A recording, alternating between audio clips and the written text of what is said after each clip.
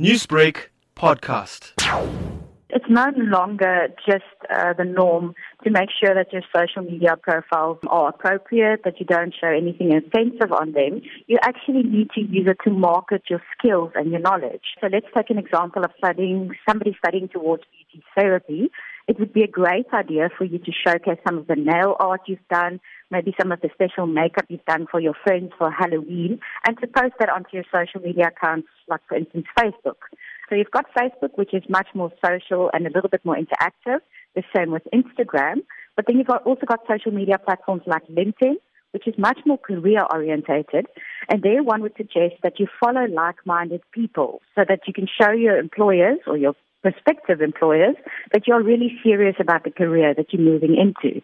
So by doing so, you are following the right conversations, looking at people in the industry, and showing that you're constantly staying abreast of changes in the industry. And for a prospective employer, that really counts towards something special. You do stand out from the crowd if you show your initiative and take things a little bit further than the normal other person would do. To what extent do potential employers actually scan one's social media account before one is actually employed?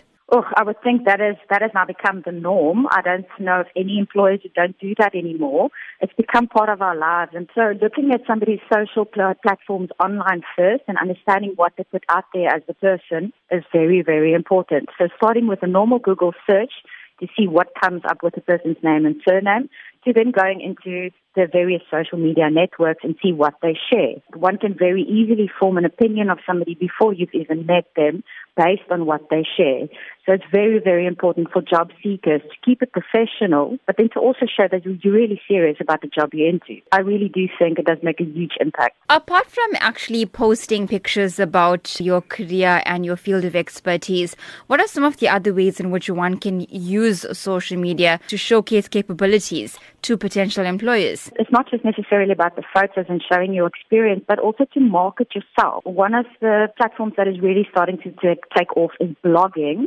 And in blogging, you really showcase more than just what you physically are busy with.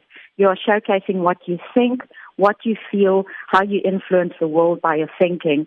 So using blogging as a technique, I would really recommend. It really gives you a more full spectrum idea of who you are as a person and who you might be as an employee to anybody looking at your profile.